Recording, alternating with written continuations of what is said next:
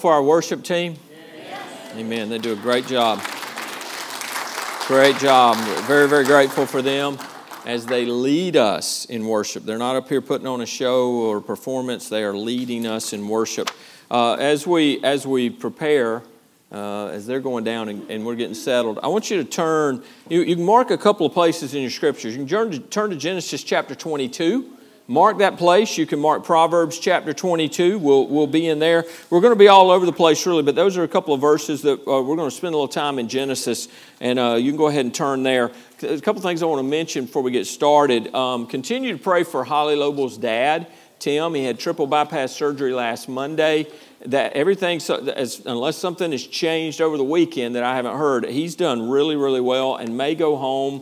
When I texted you yesterday, may go home today or tomorrow, so praise the Lord for that. He was doing real well. Marilyn Viles was in the hospital this week. She went home Friday, wasn't it? Yeah, the last 2 days ran together. So I think it was Friday that I got a text from Catherine that she was home. Miss Gail, you're having surgery tomorrow, is that correct? Is that tomorrow? That is actually on Thursday. It's on Thursday. Okay, so okay, I got you. So her procedure will be a back procedure. On Thursday. Okay. And then Fred Williams is homesick. Fred, it's unusual for Fred to be home. So when Fred's not here, you know he's sick. So Fred is sick this morning. So we want to, y'all remember him in prayer also. Okay. Well, let's get started here. The topic this morning is this. It's giving our children back to God. And that's definitely what we should do. Amen. So let me ask you this question. Have you ever given your children back to God? Now, some of you are thinking, I'd like to give them back to God. But I didn't think that He'd take them back. And, I thought God had a no return policy on kids. And besides that, I lost the receipt. I don't have it. So some of you may wonder that. But the truth is, there's probably not a parent in here that hasn't, at one time or another, wanted to package up that kid or those kids and take them back to the Lord's customer service counter and demand a refund. We've probably had those times. As much as we love them, there's been some times you just go, man. One lady who had 5 kids, she was asked if she would do it all over again. And her reply was this. She said, absolutely I would, but not with the same 5. So there's a thing about parenting. I don't know which branch of the military it was. Maybe it was the Marines that used to say it's the toughest job you'll ever love. Toughest job you ever love. I think parenting is the toughest job you ever love. And it is. It's a tough job. So I'm not suggesting you return your kids to God and try to get a refund. What I'm asking you when I ask that question, have you ever given your children back to God, is this. Have you ever really recognized your children as a precious gift from the Lord and acknowledged that they belong ultimately to Him and not to you? Have you ever done that? Have you ever released ownership of your children to Him, understanding that God is responsible for the way in which they have been designed and that He has a plan and a purpose for their life? Have you done that? Have you released ownership back to Him? And have you realized that God has placed the responsibility on you as their parent to show them His way? That's your responsibility, and that's what we're going to look at this morning. So let's open with a word of prayer. I thank Pastor Irvin for praying, but I want us to, again, turn our hearts to the Lord here. Father, I just pray that you'll bless in this message this morning. Lord, obviously, there's no way to be exhaustive in this study, and so I'm going to highlight some things this morning that I hope will help each of our families that are coming to dedicate children this morning.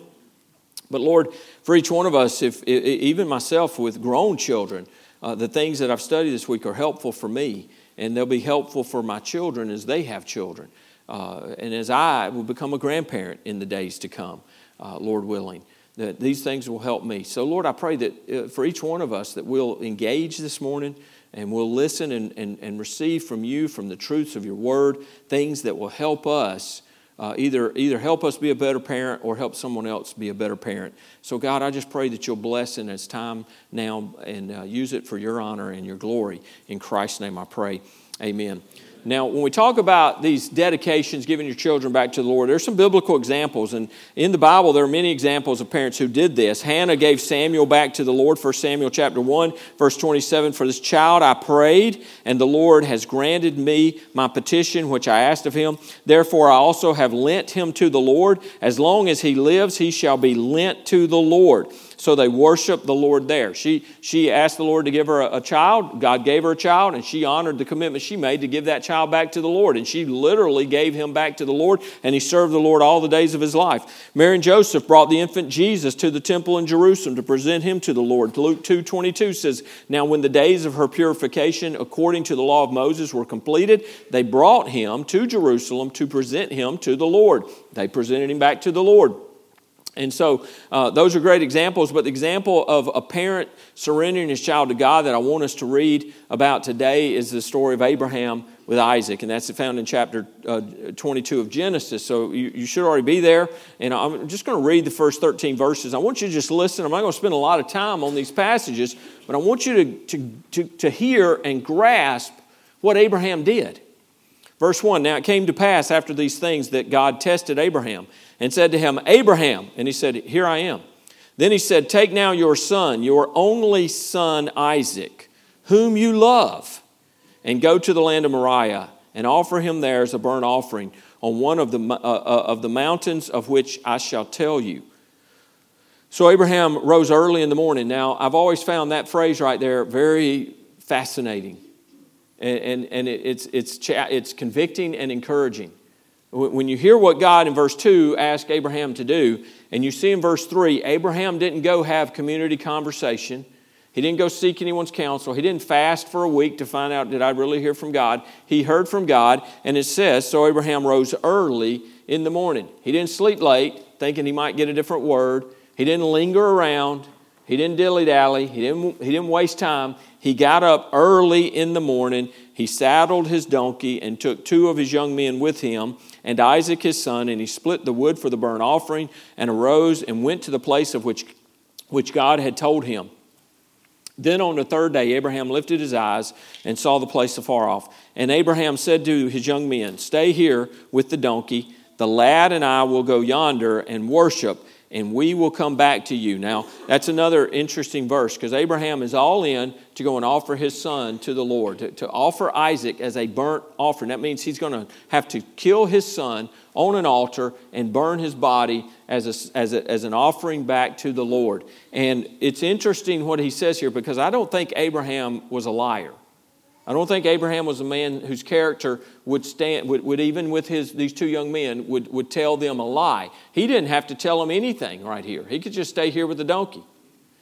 But he says, "Stay here with the donkey, and the lad and I will go yonder and worship." And they were going to go and worship. They truly were going to go and worship. "And we will come back to you." He didn't say, "I'll come back to you." He said, "We will come back to you." Now understand, Abraham didn't have plans of going up there and faking this whole thing before God and then coming back with Isaac. He had every intention of offering Isaac. We know from other scriptures that Abraham, by faith, believed that if he followed the Lord, if he obeyed the Lord in this, because he knew the promises that God had made for Isaac. He knew those promises. And he knew if he slayed Isaac, if he was obedient and slaying him and offering him as a burnt offering, that God would have to raise him back from the dead. You see the faith of Abraham right here. He believed. I believe that's exactly what he believed. If I do this and I'm going to obey what God said, God has promised to do this through Isaac. So if Isaac's dead, he can't keep his word. God is a God of keeping his word. So God will have to raise him up from the dead. Abraham walked by faith, trusting God and trusting his word. Verse 6 says, so Abraham took the wood of the burnt offering and laid it on Isaac his son. And he took the fire in his hand and a knife, and the 2 of them went together. But Isaac spoke to Abraham his father and said, "My father." And he said, "Here am I, my son." Then he said, "Look, the fire and the wood, but where is the lamb for a burnt offering?" And Abraham said, "My son, God will provide for himself the lamb for a burnt offering."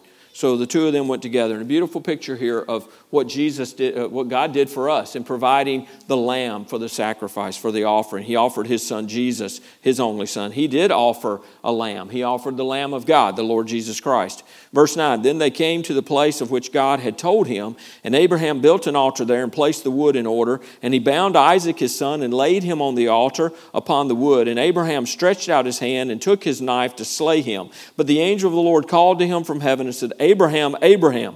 So he said, "Here I am."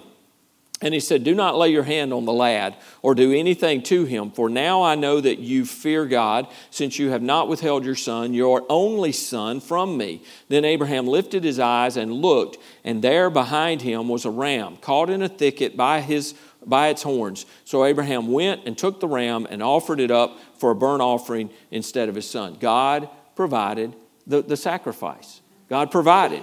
And he provided for us in his son, Jesus Christ. Now listen, what I want you to get from that is this. Abraham literally and totally and irrevocably gave Isaac back to the Lord. I believe, you read in color, and this is the first message I ever preached. First time I ever preached, 1997. I think it was March of 1997, and I had an opportunity to preach, and I preached from this passage. And studying that out, I really believe that Abraham came to a point. There's a point where if you're going to go skydiving, there's a point where you can't back out, right? I mean, there comes a point. There's a point up until you're out of that plane that you can decide, no, I'm not doing this. But at some point, there is a point you cross over where there is no getting back in the plane. You're gone. This is it. And I believe Abraham really came to that point where he was to the point of maybe even bringing the knife down, and God stopped him. Maybe even supernaturally stopped him there. But Abraham was fully committed to this. Folks, he literally and totally and irrevocably gave Isaac back to God. But can't you imagine how hard and painful that had to be for Abraham? You imagine if you're a parent and God asked you to do that? Abraham loved Isaac. Verse 2, it says here, God says, take now your son, your only son Isaac, whom you love. God even saw the love that he saw that. He knew the love that Abraham had for Isaac. Abraham had a great love for Isaac. And go to the land of Moriah and offer him as a burnt offering. Now, Abraham's love for Isaac was amazing because Isaac was a miracle child. I mean, he was the miracle baby. Sarah was 90 years old. Abraham was 100 when Isaac was born. He is a miracle baby. He's a baby that had been promised for years and years and years. And Abraham had trusted and believed by faith that God would provide. And he did in those latter days. He's a miracle child. And he is this child of faith. And, just put yourself in Abraham's place. It's unimaginably painful for Abraham to bind his beloved son, to place him on that altar, on that stack of wood, and to raise the knife to slay him, and knowing that when he's dead, he'd light fire to the wood and cremate the body, and he would have to stand there and smell the stench of his own son burning, his body burning of his flesh. You can understand how painful that would have been for Abraham. I don't know that I could ever, I don't know that I could do that. We talk about that, but let me say this, in a very real sense, I knew that I must do that with both of my children. Now, while I didn't have to place them on an altar, I knew that I had to give them back to God. And in as real as them being slayed on an altar there, to give them back to God and to trust Him with them. And we made that decision long ago with our children. The day they were born, we offered them back to the Lord. We went through these baby dedication ceremonies of giving them back to the Lord. And every day it becomes a thing of making sure that I have given them to the Lord and I don't try to take them back. They're His. And my job is to raise these children up that they might come to faith in Christ. But they are His children. And Abraham understood that, and we need to understand that. The best thing that Abraham ever did for Isaac was to tie him to that altar and just surrender him back to God. It's the best thing he ever did. If Abraham had gotten out of the will of God right there, there's no telling the influence he would have had in leading Isaac in the wrong way. He led him in the right way. So what Abraham did when he offered Isaac to the Lord is this. Abraham was confirming his love and fear of Jehovah. He obediently said, God, I love my son, but I love you more. And if you've told me to do this, then he confirmed his love and his fear of Jehovah. He was clarifying that Isaac really belonged to God. He is God's child. He is God's son. He gave him to me. And if he wants him back, if that's what God wants, then I'm going to do that. He is God's. He was clarifying that. He was committing to be a godly parent. We go, well, how's that being godly? He's going to slay his son. He's being godly because he's doing what God told him to do. Sometimes we miss this. We think, well, I want to be a good parent, and we get soft, or we allow things that we're not being a godly parent because we're not walking in God's will in some things. And that's not being a godly parent. So being a godly parent is parenting by God's plan, not our plans. Amen? And it's parenting by God's plan and not the child's plans. Amen? There are a lot of children that have got mom and dad just wrapped around their finger, to the point the kid just rules the roost. They learn that early. Amen? They do. You don't have to teach them that. They'll. Another thing Abraham did is he was claiming God's plan and promises for Isaac. So this child dedication service that we're doing today, it's not really a dedication of the kids. It's a dedication of the parents. That's what this is about. And church, I'm also challenging you, and I told the parents this morning, we met for a moment, and I shared with them that I'm going to challenge you in a little bit. And as you watch these parents, they come before you, they're dedicating themselves to raise these children in church and to raise them in a godly way and to raise them in a way that's going to bring these children. Our hope and prayer is those kids will all come to faith in Christ. Amen. But I'm also challenging you because as a congregation, we are all part of the body of Christ. Amen? Amen. And it is our job to help hold each other accountable. Look, if I get out of line, there are folks here going to hold me accountable. They're going to say, "Preacher, that you shouldn't have said that. You shouldn't have done that. You shouldn't act that way." Whatever. They're going to hold me accountable. We all got to hold each other accountable. And these parents want to be held accountable. And you're going to see who's up here. And when you see that they ain't been in church in a week or 2 or 3, you need to give them a call. Where you at? I saw the commitments you made. You can't raise your children in church if you ain't in church. Okay? You can't raise them up in the nurture and admonition of the Lord if you're getting away from the Lord. So we've got to help these parents. We want to encourage them. We want to lift them up. We want to put wind in their sails, and we want to hold them accountable. Amen? Amen. Or oh me. Some parents going, oh me. No. Everybody's amen this morning. So this isn't infant baptism. It's a parent dedication to commit to doing all that we can to ensure that this child comes to saving faith in the Lord Jesus Christ. That's the desire of this service. And so let me ask this, as a parent, all of you, I'm asking everybody this morning, are you stacking up things in your child's life? Are you stacking up things that are going to help them come to faith? Or are you stacking up things that are going to hinder them coming to faith? And as I was reading this again this morning, and I thought, boy, I'd love to show that in a picture. And I wish I'd thought of it earlier. But I have this picture. As you start stacking things up, and say your kid's with you, you can pile up some blocks that create stairs, right? So maybe you're creating some blocks. You're stacking up things in their life that will help them get to the Lord. Does that make sense? You see that? The stairs? But what if you turn that block around, the stairs around? And they come up from this side. Here's your kid here, but you turn it around, now you've built a wall. You can do things. There are things in the way that we live our lives and the things that we do that are building blocks. They're blocks to help our children come to faith in Christ, to help them go the right way, to help them do the right things. But we can lay down blocks and do things that create walls that really hinder them from coming to faith more than help them come to faith. Does that make sense?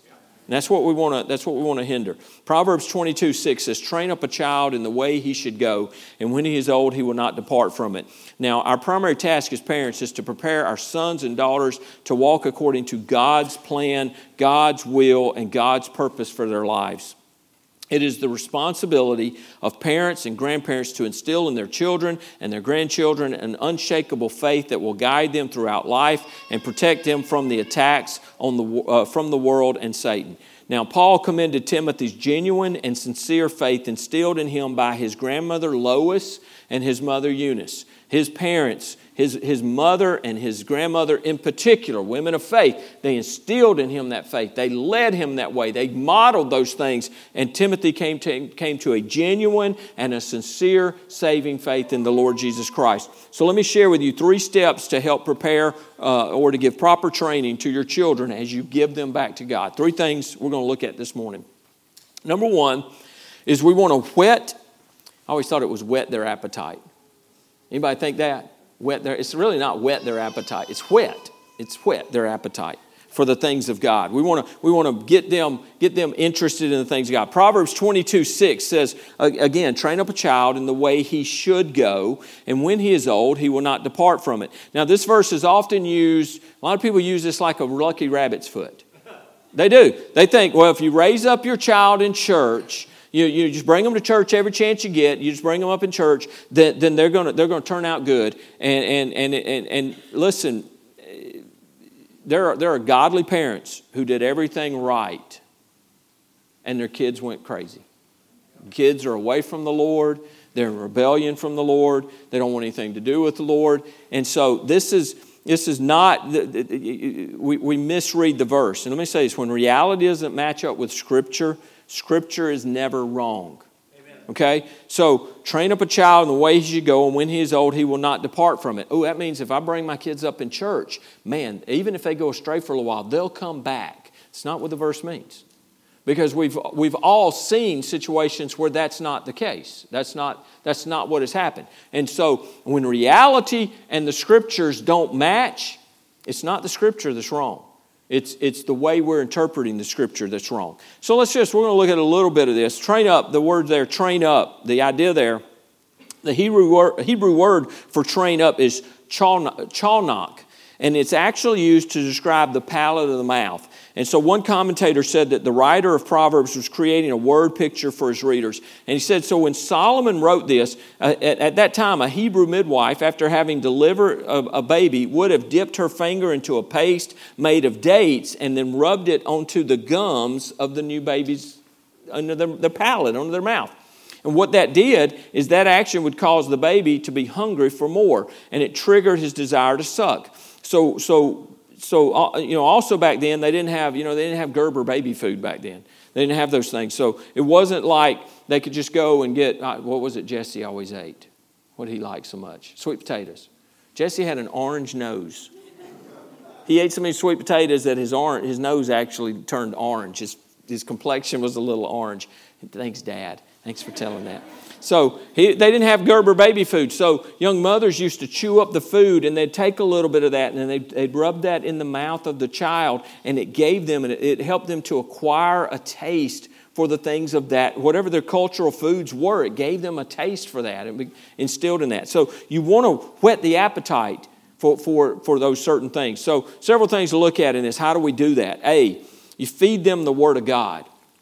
You feed your children the Word of God. 1 Peter chapter 2, verse 1 through 3 says, therefore, laying aside all malice, all deceit, hypocrisy, envy, and all evil speaking, as newborn babes desire the pure milk of the Word, that you may grow thereby, if indeed you have tasted that the Lord is gracious. Now, this is telling us we need to quit being babes, we need to grow and develop, but this is telling us also we need to teach our children to love the Word of God. We need to expose them to the Word of God. And so read your children Bible stories as often as you can. Read them Bible stories, children's Bible stories. Read that to them. As they get older, read the Bible to them. Just read from the Word of God. People go, oh, well, they won't understand it. Well, you may not understand it, but you know what? Read it. Read it. Trust the Holy Spirit of God, who is the greatest teacher. Trust the Holy Spirit to teach. And so as you read the Bible to them, explain what the Bible is. Help them to understand that this is the Word of God. God gave us this to tell us how to live our lives. It told us how to come back into relationship with Him. It tells us who we are and what we are. And it exposes our need for salvation. Teach them the Word of God. Help them to understand what the Bible is. Explain who God the Father is, who Jesus the Son is, and who the Holy Spirit is. Explain those things to your children. Allow them to ask any questions they have about the Bible. And answer the questions the best you can. Don't make up stuff. When I was years ago, I worked at UPS. I was still in college, and I got a promotion to a part-time supervisor. Some of the best advice I ever got. He said, listen, when you put that tie on, and we had to wear a tie on the dock. I thought it was stupid. We're around moving belts and all that stuff. We had to wear a tie. So he said, when you put that tie on, people are going to think you have all the answers. And they're going to ask you things that you don't know. He said, don't ever answer a question you don't know. He said, here's the answer. I don't know, but I'll find out and get back to you. And then he said, you go find out and you get back to them. That's great advice. It's one of those things that hit me in life and I went, wow, that's good. And I've never forgotten that. Parents, you got to do the same thing. Your kid asks you something you don't know. Don't make something up. Don't lie to them because you think I got to give them an answer. They'll think I don't know. Well, if you don't know, it's okay not to know, right? But go and get the answer and then come back and explain it to them. Help them to understand. Do not lie to your kids. Deuteronomy 6, verse 6 and 7 says, and these words which I command you today shall be in your heart. You shall teach them diligently to your children. You're to teach the Word of God. That's right. Feed your kids the Word of God. Develop the appetite for the Word of God in your children from a very young age. B, take them to God's house. Amen? Amen. All right, I'm preaching the choir this morning. The ones that aren't here, maybe they might be the ones that needed to hear it this morning. I hope they'll go back and listen. Listen, bring your children to church with you. We've gone through some stages through the years. Years ago, bus ministries did well. But here's the thing. Parents, years ago, wanted their kids to be in church. So you know what they did? They took them to church. They might not even want to be themselves, but they go, I want my kid in church. I want them to hear that. I want them to, even though they knew they weren't where they needed to be, they would take their kids to church. Then we went through a season where parents said, I want my kids in church. I ain't going. But they'd send them. They'd put them on a bus. Bus ministries thrived in the 80s and the 90s. Bus ministries were, just booming because parents would send there. They'd make sure their kids got up on Sunday morning. They'd send them out to get on a bus coming by to pick them up to go to church. They'd do that. But we're in a thing now where parents don't want to go to church and they don't care whether their kids go to church or not. And a lot of them aren't making any effort. Folks, if there's a connection for us as Christians, we need to be in church. And bring your kids to church. Enroll them in Sunday school. Talk with them about what they learned in class. Ask them if they have any questions about the lesson. Help them to understand what it is that they were learning, what they were hearing. Hebrews 10:25 says, not forsaking. Now that word forsaking means neglecting. Neglecting. Not neglecting, not forsaking the assembling of ourselves together. Some would take that and go, well, that kind of means that I just give up on church all the way and walk away. No, it's not really what it means. We as believers, this neglecting of church means I put other stuff first. That's right. I put other things ahead of it. Church becomes a non-priority. Hey, if it's convenient, I'll go to church. But if it's not, if I got something else, I'll do that. And that's what this is talking about, not neglecting the assembling of ourselves together. Is this important, people? Yes. This is important that we're here. Man, it doesn't take any time. You take a hot coal, it can be all fired up in the middle of the fire. Anybody ever roasted a pig? Come on. I knew I'd have a hand over there. Who else? Raise a hand. All right, so when you roast a pig, you don't just light a fire under the pig, right? You light a fire over here and you take the coals and you put the coals under the pig. I've never done it, but I've seen it. As a kid, I remember we stayed up all night roasting a pig. I thought that thing's never going to be ready to eat. But you take those coals, but here's what happens with a fire, and you've all seen a fire, burning hot red coals. You take one of those coals out and set it aside. How long is it going to stay red hot? Not long at all. The red will fade out, and then next thing you know, it'll be black, and it won't be long, it'll be cold. That coal that was so hot because it was in with the others, they feed on each other. Folks, we do the same thing. Man, all it takes is me getting out of church for a few weeks, and I'd feel the slide. It would happen. We need to be in church. Not the forsaking or neglecting the assembling of ourselves together as the manner of some is, but exhorting one another. Exhorting one another. That's where we as the body, again, you should look around. Hey, I didn't see so-and-so this week. Give them a call. Write them a card. Send them a text. Say, I missed you this morning. Hope all's well. If they're going a second week, go visit them. What's going on? We missed you. Is everything okay? Exhorting one another. And so much the more as we see the day approaching. Show them the importance of church attendance by your own, regular, faithful, consistent attendance. We want kids to grow up and love the Lord and be faithful to church.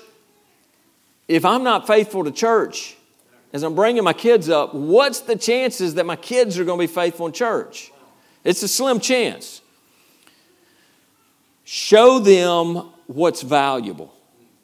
Show them what is important, and it will be valuable and important to them. I've seen things, a lot of parents post things, and contrary to culture today, the things that are pulling on kids and culture. Folks, we have a culture in church of what we accept in that area of pulling our kids away from church.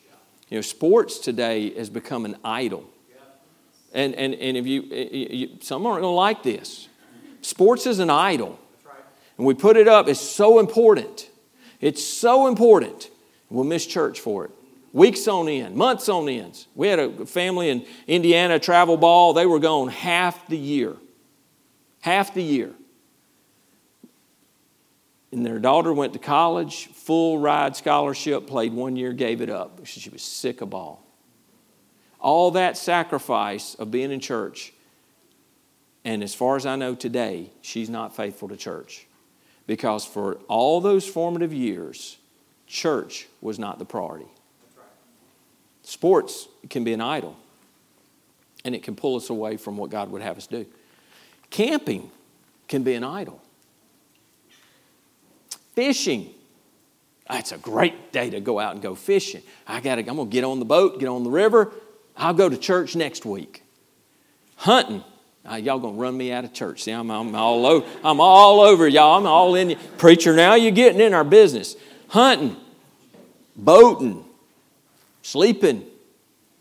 Even work. You know, we make work a priority over being in the house of God. It's a couple hours a week. It's making a commitment that I'm going to be in the house of God. Preacher, it's just about your ego. You want everybody here because what you got to say is so important. What I have to say is not important, but what God has to say through His Word is. Amen. And we need to be here. And so, parents, I encourage you, make sure your kids are in church. Make it a priority and important. It's the high priority. My kids growing up, they never asked, are we going to church tomorrow? Never. I don't say never. Maybe early on.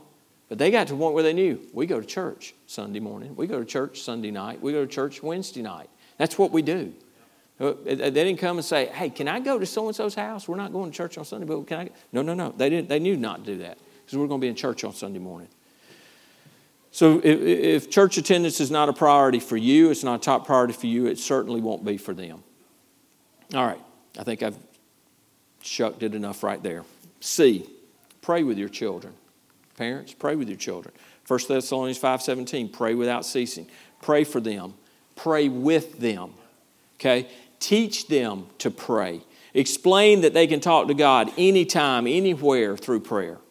Help them to understand what they're doing when they pray and how to do it. The reason we have so many folks today who don't want to pray publicly is they never learned to pray when they were kids. They never learned to pray coming up. One of the best things, I told you I was a shy kid. I'm a shy adult. Y'all laugh at that. I know people go, hey, no, you're crazy. I am. I'm a very reserved person. I really am. Went to an event last night, 250 people there, and I just want to find a corner to sit in and just find me and Gina sit in the corner and watch everybody. That's what I want to do. But I can't do that, okay? I don't know where I was going with that.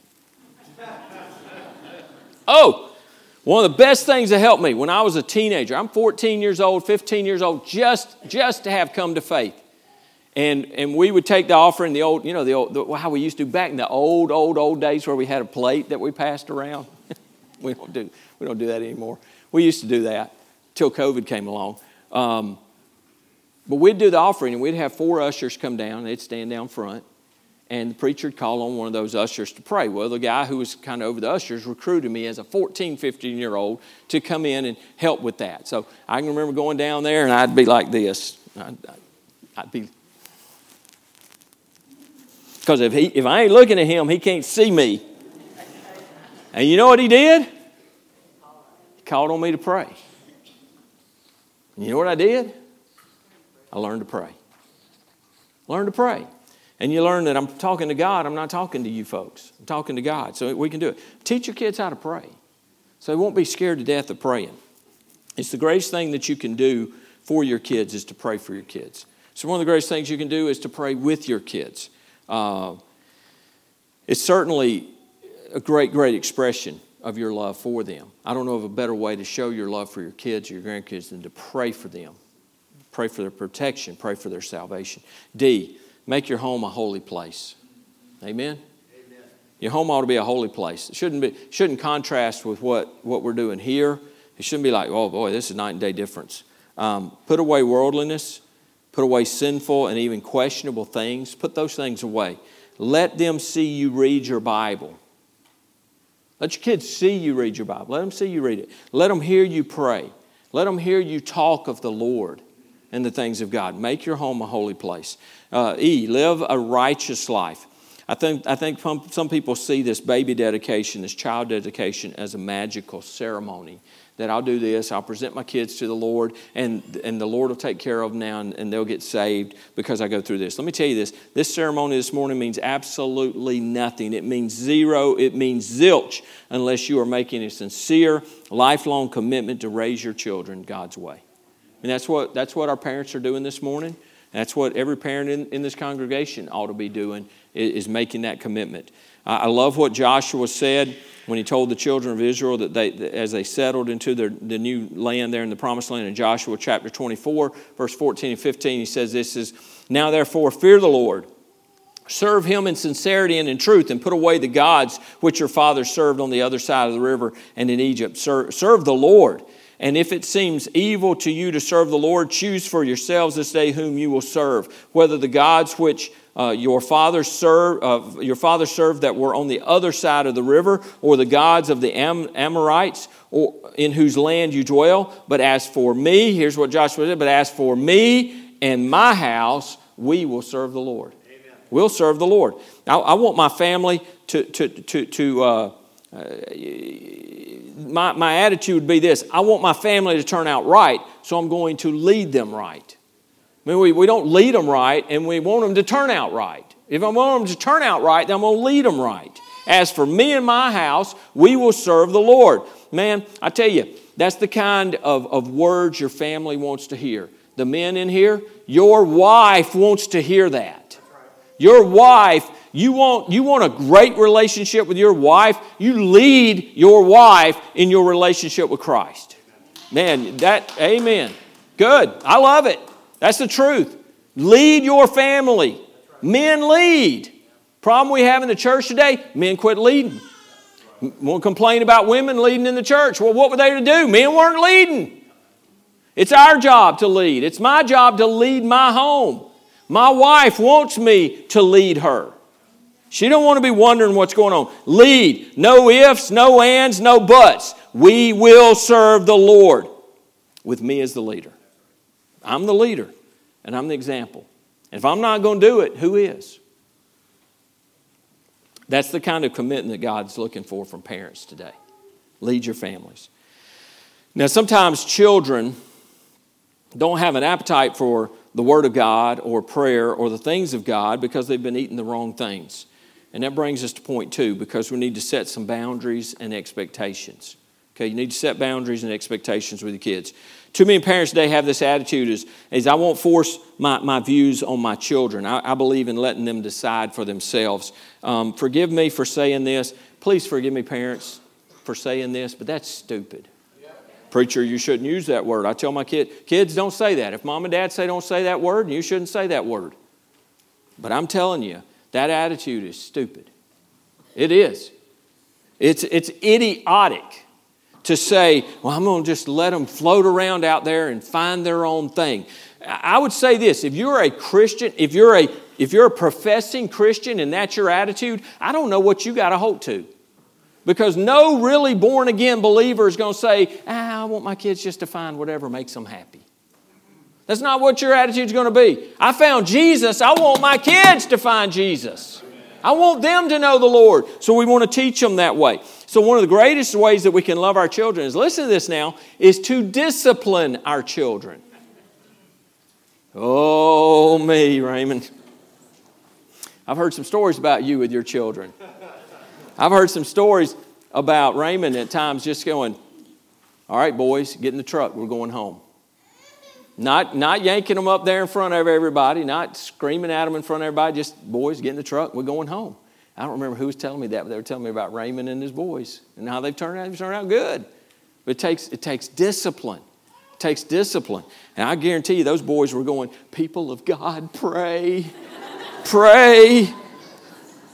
Best thing you can do for your kids, your grandkids, is discipline them. And here's the other thing, is let God discipline you. When God disciplines you, when you're out of sorts with Him and He disciplines you, receive it. receive it and respond to it. Let God work in your life. Proverbs 13, preacher, that's not in there. God doesn't tell us to discipline our children. God didn't tell us, oh, well, let's read a few, let's see. I don't know. Maybe you're right. Proverbs 13:24. He who spares his rod hates his son. You hear that? He who spares his rod hates his son. And what that says, it doesn't say that you got to beat your children, but it says if you don't discipline your children, you don't love your children. You hate your son. You spare the rod of discipline, but he who loves him disciplines him promptly. Proverbs 22:15. Foolishness is bound up in the heart of a child. The rod of correction will drive it far from him. Listen, I'm still God's child. Sometimes foolishness is bound up in my heart, and sometimes the Lord has to get the rod out on me, and He gets it out of me. Proverbs 23:13. Do not withhold correction from a child, for if you beat him with a rod, he will not die. I love that verse. Proverbs 29:15. The rod and rebuke give wisdom, but a child left to himself brings shame to his mother. And then so again, just say this. Look, discipline is not about beating your child. It's not about abuse, physical. It's discipline, okay? And a lot of people don't believe in spanking. I got 2 beatings in my life. I didn't get 2 spankings. I got 2 beatings in my life. Beatings. That's all it took. It's all it took. Straighten me out. I'm not advising it. I'm just telling you. It didn't break me. It didn't kill me. It helped me. Discipline is important. Hebrews 12:6. For whom the Lord loves, He chastens and scourges every son whom He receives. Who did it say He scourges? Every son whom He receives. That says the Lord disciplines us. He uses discipline in our lives. He chastens us. He scourges us. Study out that word scourges. That's not a minor, that's not time out, folks. That's not what scourges is. It's not time out. So the Lord loves us and He corrects us, and it's important that we correct our children. Do I even have to say that children aren't necessarily the best judges of what is or what isn't best for them in the long run? Do I have to say that? If they were allowed to, they would make their own choices. If we allowed them to do that, they would never brush their teeth. They'd never take a bath, never eat their veggies. See, nobody made Aaron eat his veggies as a kid, and so he stuck to that. They'd never eat their veggies. Needed some better parenting there, I guess. They'd never attend school, and they wouldn't go to church. The kids wouldn't do any of those things. That's not fun. I don't like that. So we need to set boundaries and expectations for our children. Again, Proverbs, again, the verse, train up a child in the way he should go. The way he should go. And when he is old, he will not depart from it. Matthew Henry said, train children not in the way they would go, that of their own corrupt hearts, but in the way they should go, in which, if you love them, you would have them go.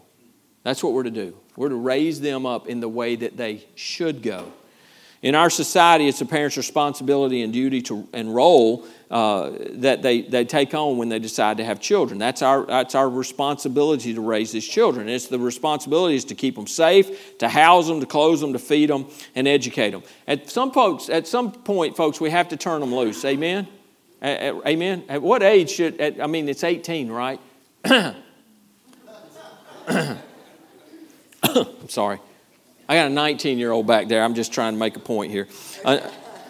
Until they're 18, it really is. Until that point, we're responsible for them. It's our responsibility. And then, at 18, they can go and they can do their own thing. They make their own decisions. Our job is to try to ensure that when they turn 18 and we turn them loose, that they make good decisions from there, right? Scott's shaking his head. He's going, absolutely. Because once they get 18, I'm an adult.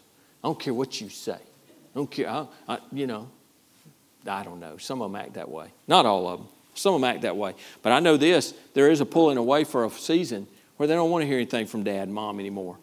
But, man, if we've sowed the right things in them, they can make really good choices, and we can be very proud of the decisions they make and the direction they're living because they're living for the Lord because of what we've sown in them. If we as parents start letting children decide for themselves before that, we lose that important and that short time that we have to teach them ourselves.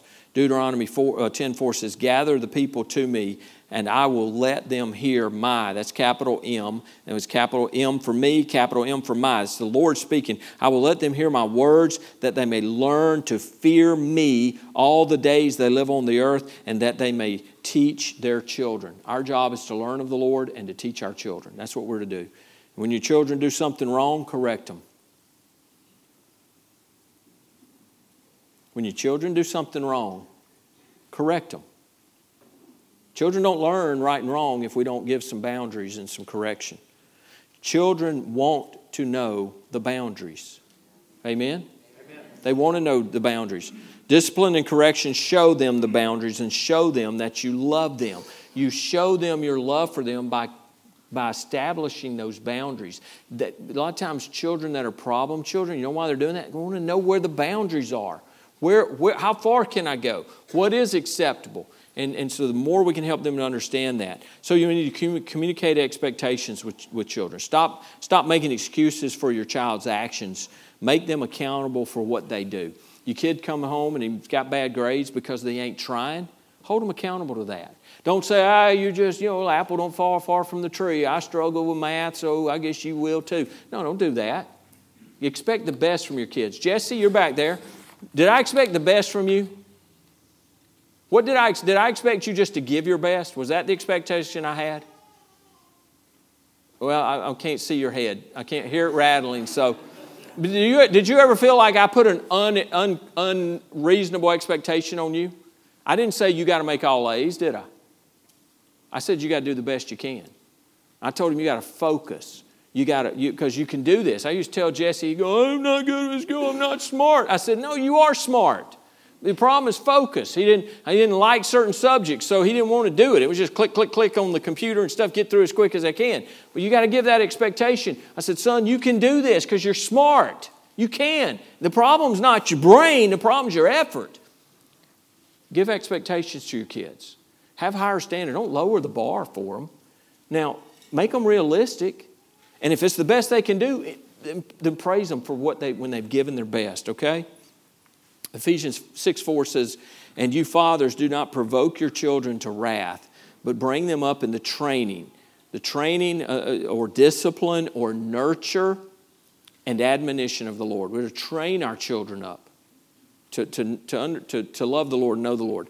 Now, I want to read a little story for you here that kind of captures this. We had the meanest parents in the world. So some kids wrote this, okay? We had the meanest parents in the world. While other kids ate candy for breakfast, we had to have cereal, eggs, and toast. When others had a Pepsi and a Twinkie for lunch, we had to eat sandwiches. And you can guess our parents fixed us dinner that was different than other kids had too. Our parents insisted on knowing where we were all the time. You'd think we were convicts in a prison. They had to know who our friends were and what we were doing with them. They insisted that if we said we would be gone for an hour, we would be gone for an hour or less. We were ashamed to admit it, but they had the nerve to break the child labor laws by making us work. We had to wash the dishes, make the beds, learn to cook, vacuum the floor, do laundry, and all sorts of cruel jobs. I think they would lay awake at night thinking of more things for us to do. They always insisted on us telling the truth, the whole truth, and nothing but the truth. By the time we were teenagers, they could read our minds, and life was really tough.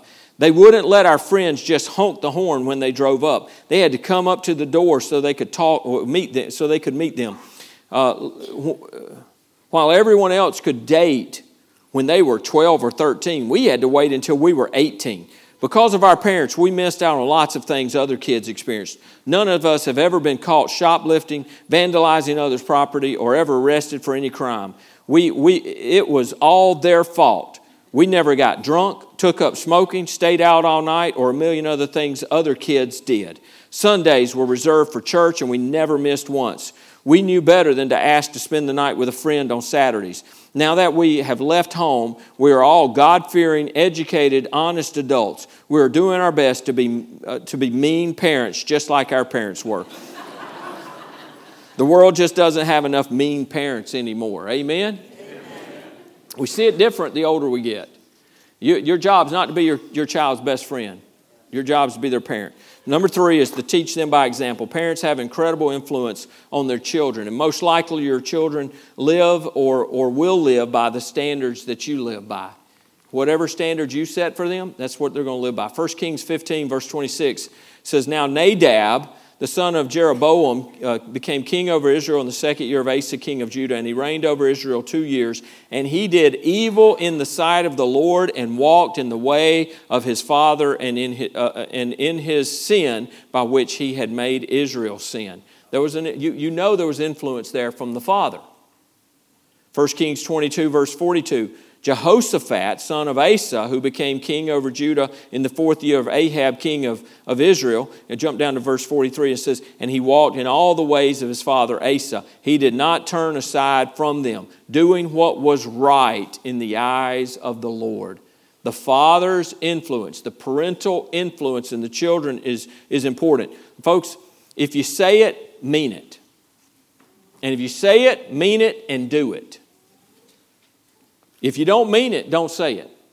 How many of you have been with somebody, been in the grocery store and you hear a parent go, don't do that again, or I'm going to so-and-so. Don't do that again, or I'm going to so-and-so. 8 times later, now they want to scream and holler at the kid. Where 8 times they've told the kid, if you do that again, then I'm going to do so-and-so. Well, look, if you don't mean it, don't say it. All you're telling them is you're a liar. You're teaching them you're a liar and you don't mean what you say. Be consistent. It should never be, with we as parents, do as I say. Never.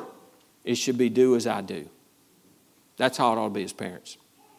1 Corinthians 11:1, imitate me just as I also imitate Christ. Live your life as a Christian.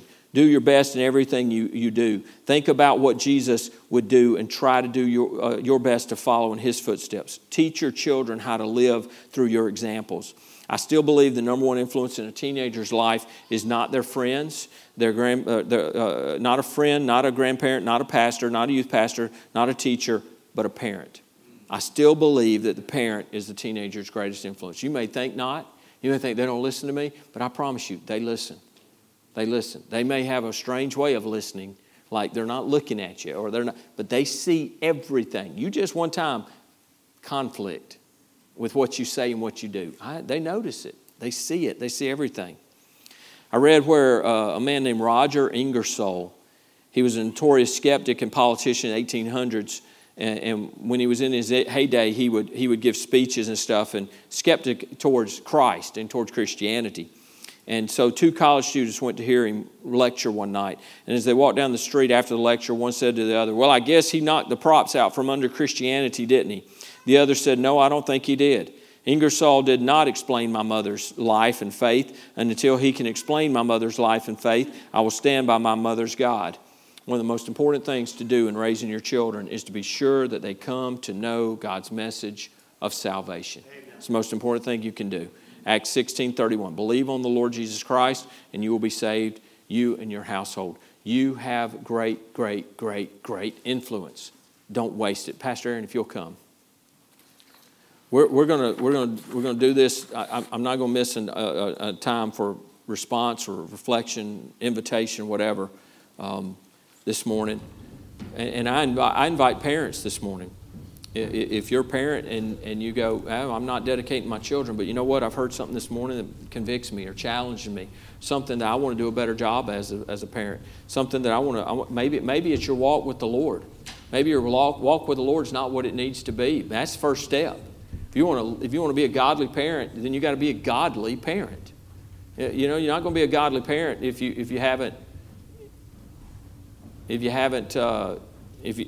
you're not following the Lord yourself, if you're not living a godly life. So you need to. Maybe that's what you need to take care of this morning. Maybe that's what you need to deal with. Maybe this morning you've never trusted Christ as your Savior, and so we're going to give you an opportunity to respond. This altar, and I share again, this is an altar down here. These aren't steps. This isn't just a platform.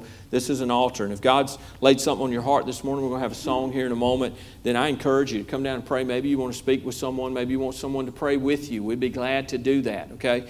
And parents, those that are going to dedicate their children, those that are sitting in here this morning, maybe there's something that you really need to give to the Lord today. Maybe there's something you need to get right with Him before this dedication time. So I just want to encourage you to do that. Father, I pray that as we move into this time now of invitation, of responding to what you're doing, what you have done, maybe in our hearts through the Word. Father, I just pray that you would